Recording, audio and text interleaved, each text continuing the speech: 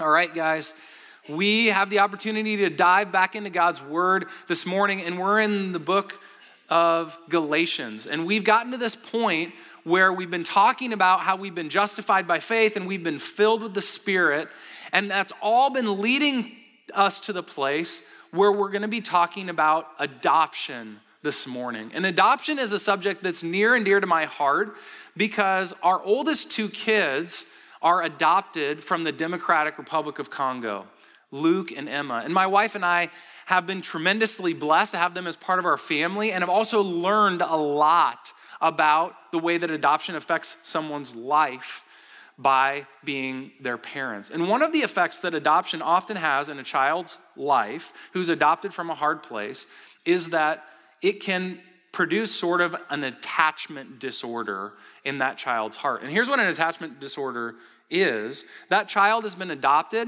They're secure. They're in a family. They're going to get the next meal. They have loving parents who care for them, who are going to protect them and provide for them. And although that is true, they also continue to have an orphan's heart.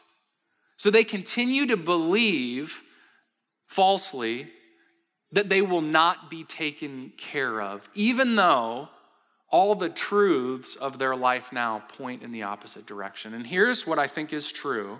I think what's true is that many of us have a spiritual attachment disorder.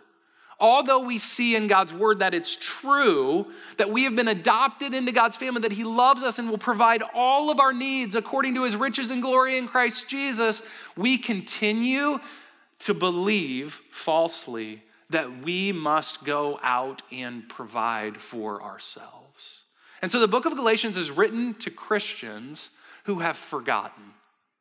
They're like us. They've forgotten that they have been adopted. And so although they are beloved children, they're living like orphans. And so what we're going to do this morning is we're going to remind ourselves about our adoption process. And we are going to see that we are free to obey God because we are God's adopted kids.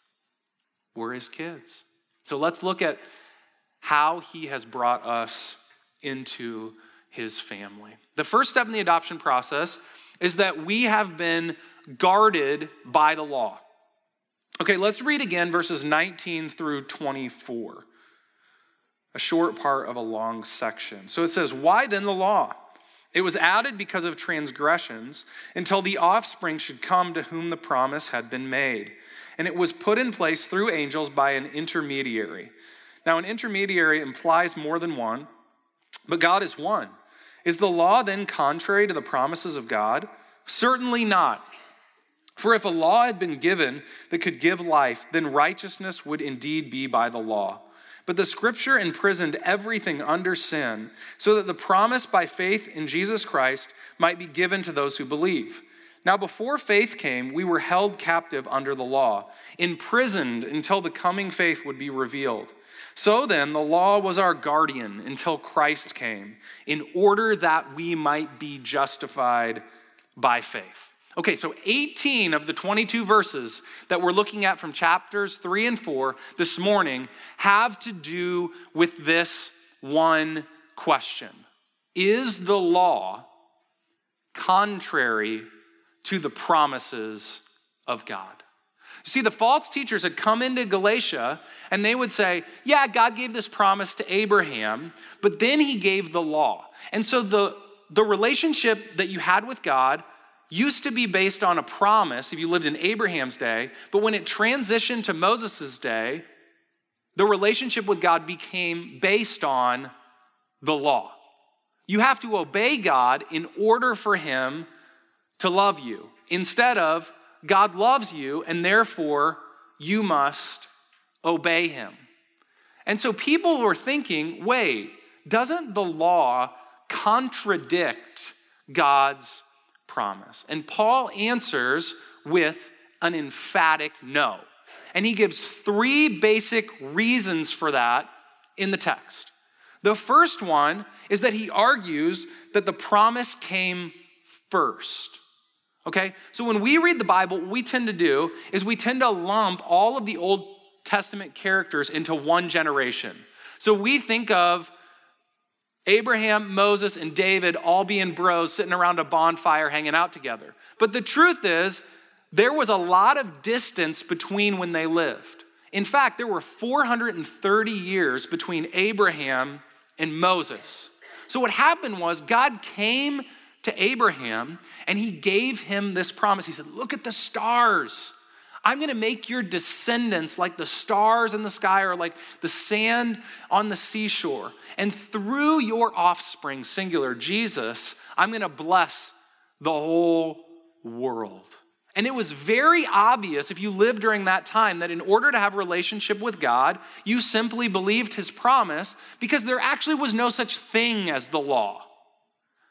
And what Paul's saying is that's very purposeful.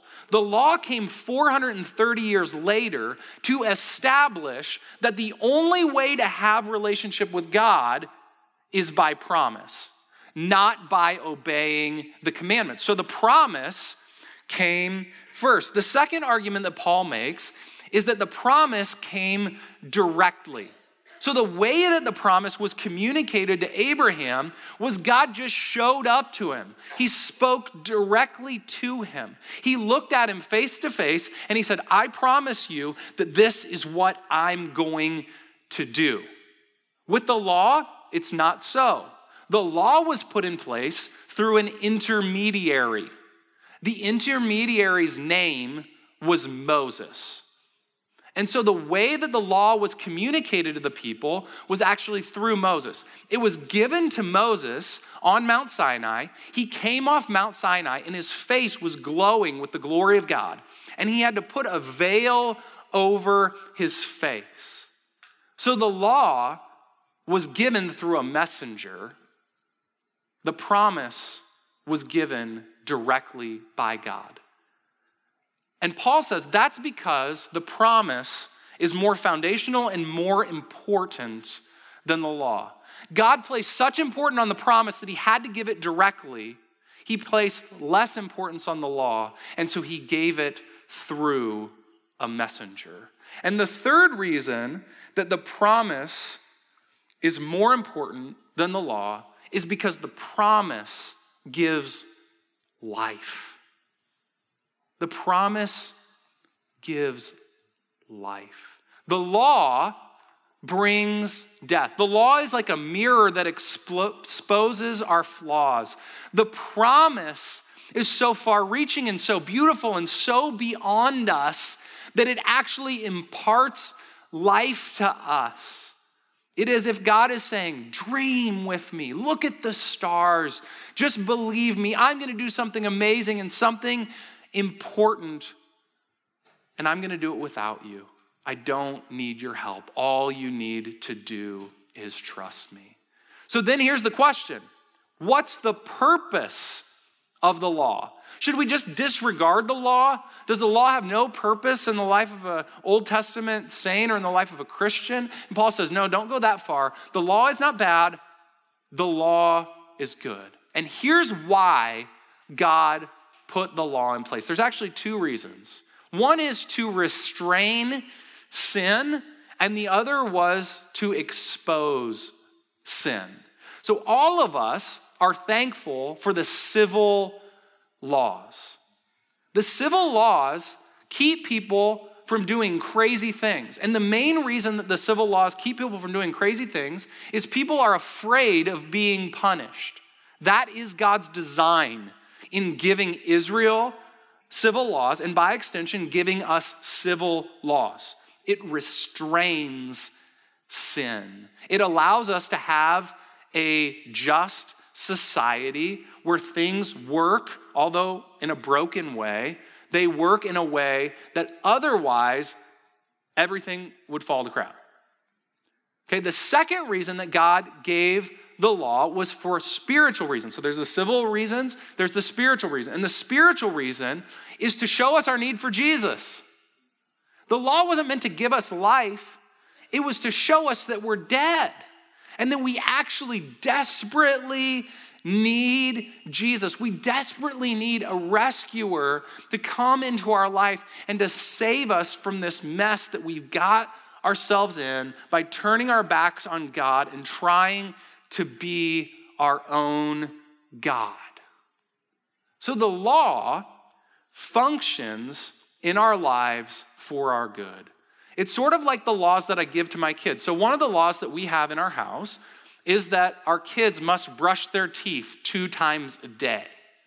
And the reason that that's significant for our kids is because if we didn't make the rule, they wouldn't do it.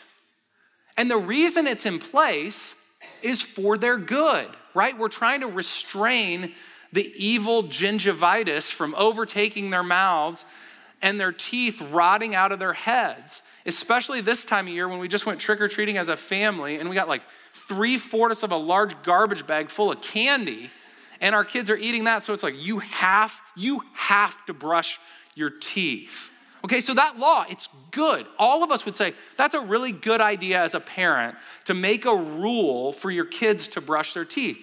But that law, although good, is only temporary. I would hope that when our kids get married, they have roommates someday, that their roommates wouldn't have to lay down a similar law. Like, you have to brush your teeth 2 times a day, bro, right? You got to do this. Or I hope that they won't have to have like that commandment hanging on their wall above their bedroom, like, you shall brush your teeth 2 times a day. Well, why don't they need the law anymore when they get older?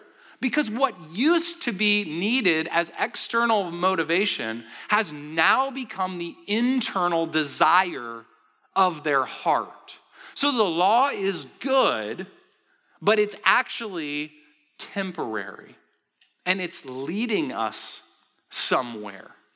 It's good, but it cannot save us. It's good insofar as it leads us to the one who can save us, which gets us to the second step in the adoption process, which is we need to be redeemed by Jesus. We can't save ourselves by obedience to God's commands. We need an internal transformation of the heart by Jesus. And here's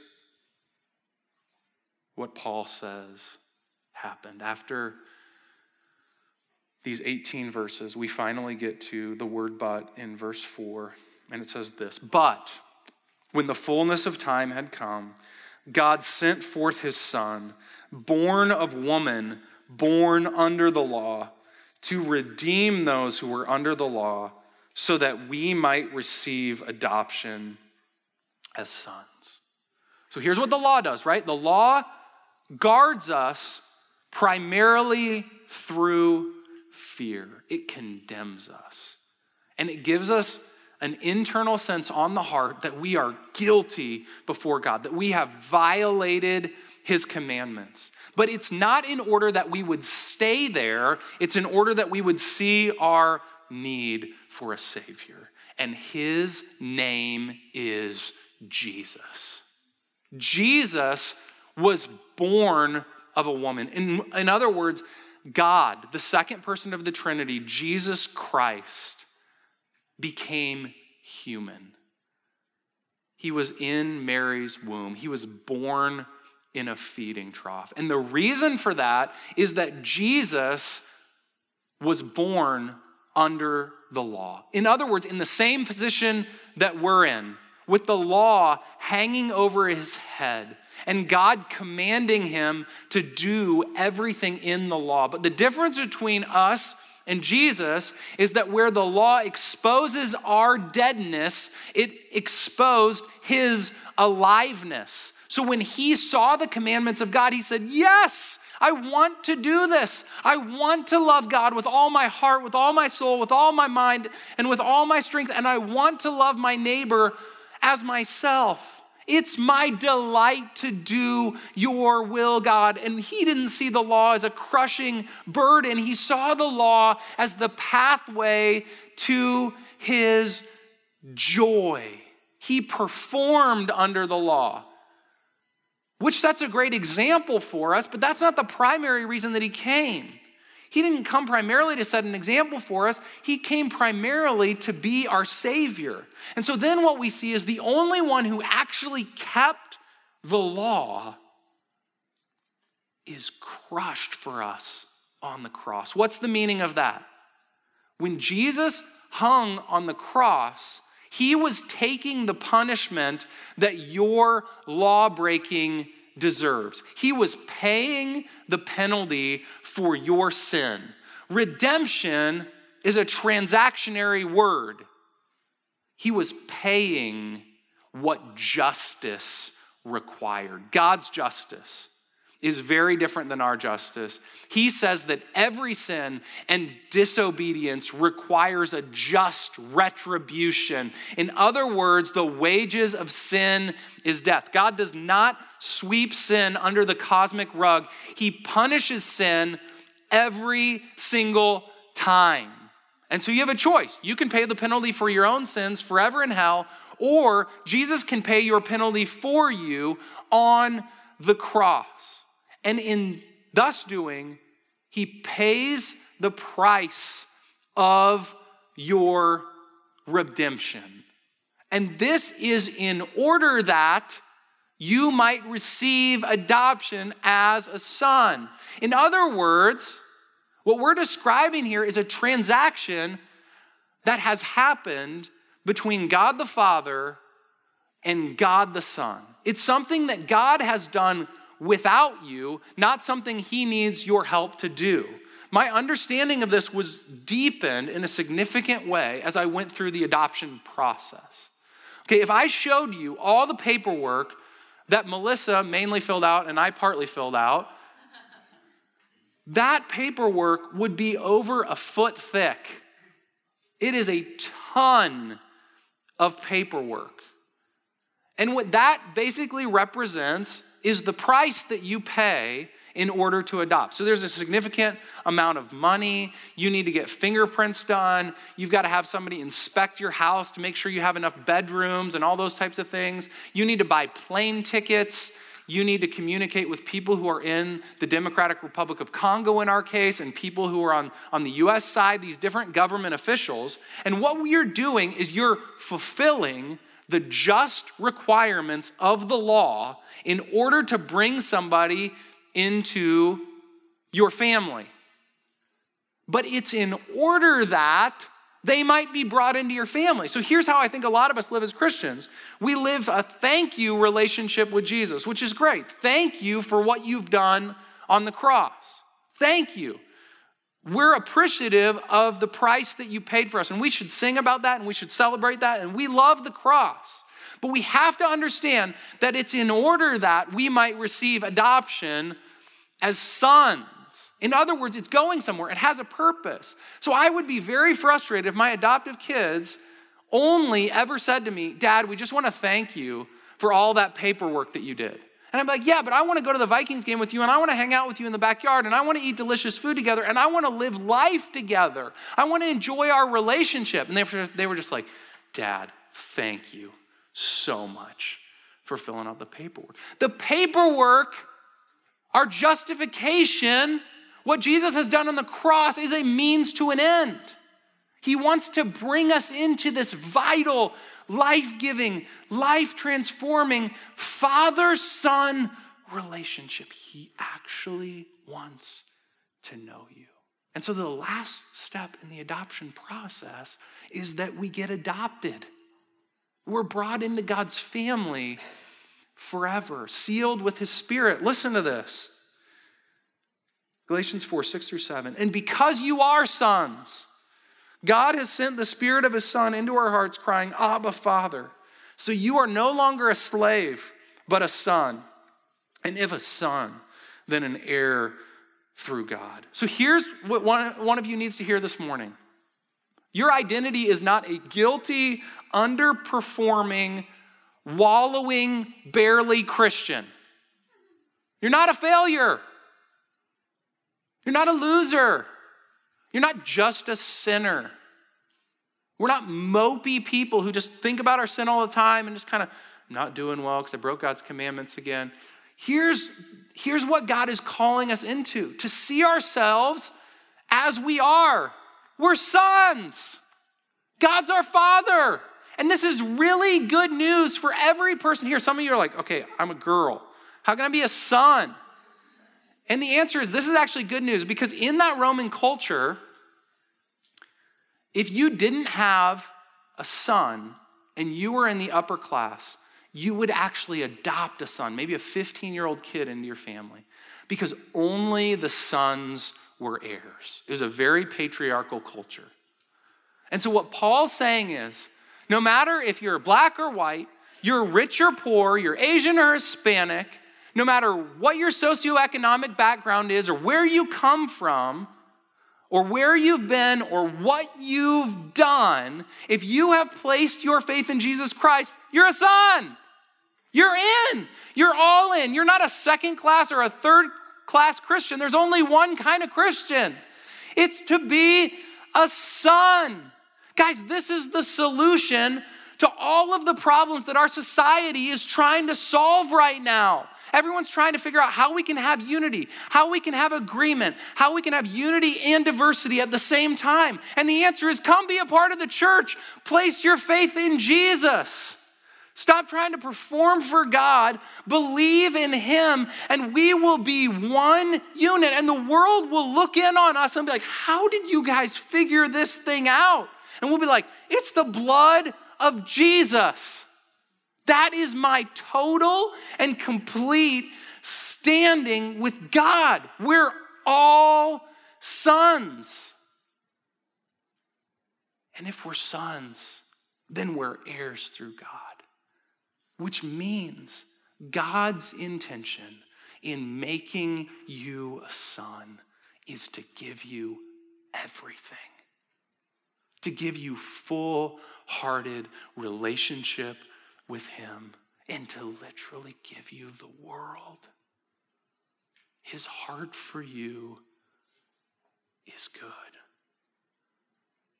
And this is something that I believe is so at the heart of Christianity that we will, in this life and then forever, be having aha moments about what this actually means. I remember just a few years ago, I was on a retreat, and I was leading Salt Company in Iowa City. I was a college pastor at the time.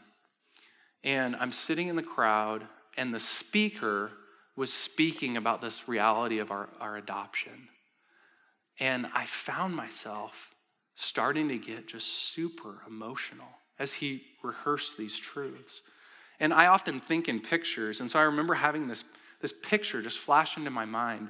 And it was a picture, kind of a combination of like a vision and like a picture that I think was from an old family photo album.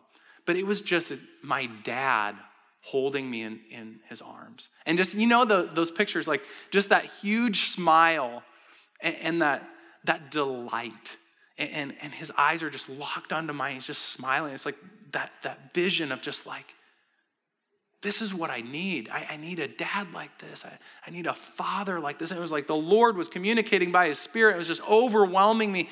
And he's just saying, oh, you think your dad loves you. You know that your dad loves you. I have a close relationship with my dad. He's like, you know your dad loves you. He's like, I'm your father. You think your dad loves you, just wait to see what I have prepared for you. I am your true and your better father. And I love you. And some of you, what you need is you need that reminder. And I can't communicate it through you through my words, but what the scripture says is that God can communicate it to you through his word and by his Spirit. And you can sense, even as I'm talking about it right now, like the Spirit stirring in you. And what happens is you begin to go from this judge-slave relationship with God to this Abba Father relationship with God. Abba was the ancient equivalent of Dada. It was the first words on a child's lips in relationship to their dad. And what Scripture's saying is, that's what Christianity is all about. You can have that type of intimacy with God, not based on your performance, but based on what God has done. So you don't have to perform for God. You can be like a little child, like drooling and pooping your pants and like just showing up here like as you know, your new birth has just happened. There's like smoke on your breath and alcohol on your breath. And we're saying, yeah, come on in. Like this is the place for you. This is the place for you because this is the place for me. And we're all broken people, desperately in need of a Savior and desperately just in need of a dad to help us navigate through this life. And even as I'm talking about this, some of you are just like, man, envisioning God as a father, it actually makes it even more painful. Because you just have this acute reality in your own soul, like your dad has failed you. Some of you, your dad did unthinkable things to you, even abused you, and you're just like, man, I can't even think of God as a father. And what I'm asking you to do is by faith, just begin that reverse engineering process and to see that your dad, no matter how good or bad of a dad he is, was actually meant to fail you, to point you to the greater Father. And here's what Scripture says. Those of us who have literally been abandoned by our fathers, or those of us whose fathers fell so short that we've actually felt sort of orphaned and abandoned our whole life, here's what Scripture would say to us. This is who God is. A father to the fatherless, a defender of widows, is God in his holy dwelling. God sets the lonely in families. He leads out the prisoners with singing, but the rebellious live in a sun-scorched land. Do you see the connection there? Do you know why you rebel? Do you know why you don't want to keep the commandments of God? It's because you've sought to take care of yourself. You've gone on your own. You're like an infant laying there trying to feed itself. And God is saying, I'm your father. I'm the one who can take care of you. Don't run away from me in rebellion. Run toward me. And I'll teach you how to be obedient, because obedience is the pathway to your joy. And unless you are on that path, you will live a life of destruction. So here's what I'm asking all of us to do. Something really, really practical. I'm asking you to believe this message, but I'm not asking you to believe this message just in your head or even just in your heart. I'm asking you to believe this message with your life. I'm asking you to bank your life on the fact that God is a good father, that he's your dad, that he has what's best in mind for you, and that he loves you. And I'm asking you to take bold steps of faith that require risk and obedience this week. Maybe you need to apologize to somebody. Maybe there's something that you did to somebody. Maybe it was way back in elementary school, but you actually, that thing is like impeding your relationship with God. You actually need to call that person. You need to write them a letter. You need to tell them you're sorry. Maybe it's a member of your family, but you need to own up to your rebellion and your sin. Or maybe you're in a sexually immoral relationship. Maybe you're here with that person now. And he's not having saying that, you're like, don't look at each other. Don't do it, right? And you're feeling super uncomfortable. And I'm telling you, maybe you just need, like in the lobby, like, we're not gonna do that anymore. We're done. We're moving out. We're not gonna live together anymore. We're not gonna have this sexually immoral relationship. Because the thing is, maybe you're experiencing like the pleasure of that sexual relationship, but right afterwards, you just sit there and you're like, you experience that orphanedness again. Because you've run outside of the protective pleasure of God and you've run off on your own and you feel just awful. You know, I don't want to live in this place anymore. I don't want to do these things anymore. Maybe you need to take that next step and you need to actually understand that since you've been adopted by God, you're actually part of a family. Like, these are your brothers and sisters. This is not just a group to like sit in a row with and talk to once a week. This is like the family that you're a part of, and you actually need each other. And you need to jump into a connection group. You actually need to do it. Not just like sit there and be like, oh, that's a really good idea. That's really cool that Salt City's about connection groups. That's awesome. Oh, are you in one? No, I'm not. What? Come on, jump into one. Not because you have to, but because you get to. And God is a father of the fatherless, and he's placed us orphans in families, the family of the church, to take care of us and nurture us in this walk with Jesus. We all need help in doing that. Or maybe the step for you is baptism. Like, the Christian life is supposed to begin with this ridiculous step of faith. Have you thought about this before? It's like, you believe in Jesus. Okay, here's what we want you to do. We want you to put on this t-shirt, and we want you to actually stand up in front of a bunch of people and be like, yeah, I'm messed up, I need Jesus, and then we're gonna dunk you in water. Do you know what the whole point of that? It's supposed to make you look stupid. It is. It's supposed to make you look stupid, and it's supposed to make Jesus look awesome, because that's what obedience feels like. And then you know what you do? You feel like the step is stupid, and then you come out of the water and you're like, yes! And you experience in that moment the jubilation of what it's like to actually begin to walk in obedience to Jesus. So you see, God has adopted us into his family to instruct us and to teach us patiently over time that obedience is joy. And the way that he's done that is he's taken away the sting of the law. He's paid the penalty for our sins. We don't have to perform for him to be right with him, but we get to walk in obedience to him because he's our dad and he loves us. Let's pray. Jesus, thank you that you're here. You're here with us every week. You paid the penalty for our sin. And Father, thank you that you love us. By your Spirit right now, we're seeing that you're just holding us, that you're looking us in the eyes, that we're drooling all over the place, that we're messed up, that we are just saying, Abba, Dada. We are so needy. We're trying to show everybody else that we're good or that we've got our life together, or that we can be good, religious boys and girls, but in our hearts, we know that's not true. We're desperate for you, God. We need a dad. And I just pray that person, man, who's just been rebelling, would the floodgates just break open during this next song? Would they just see the damage that their sin is doing to their own soul and to the people that they say they love? And would they be brought back into relationship with you, to be restored, to believe, and to know you as their Father? In Jesus' name, amen.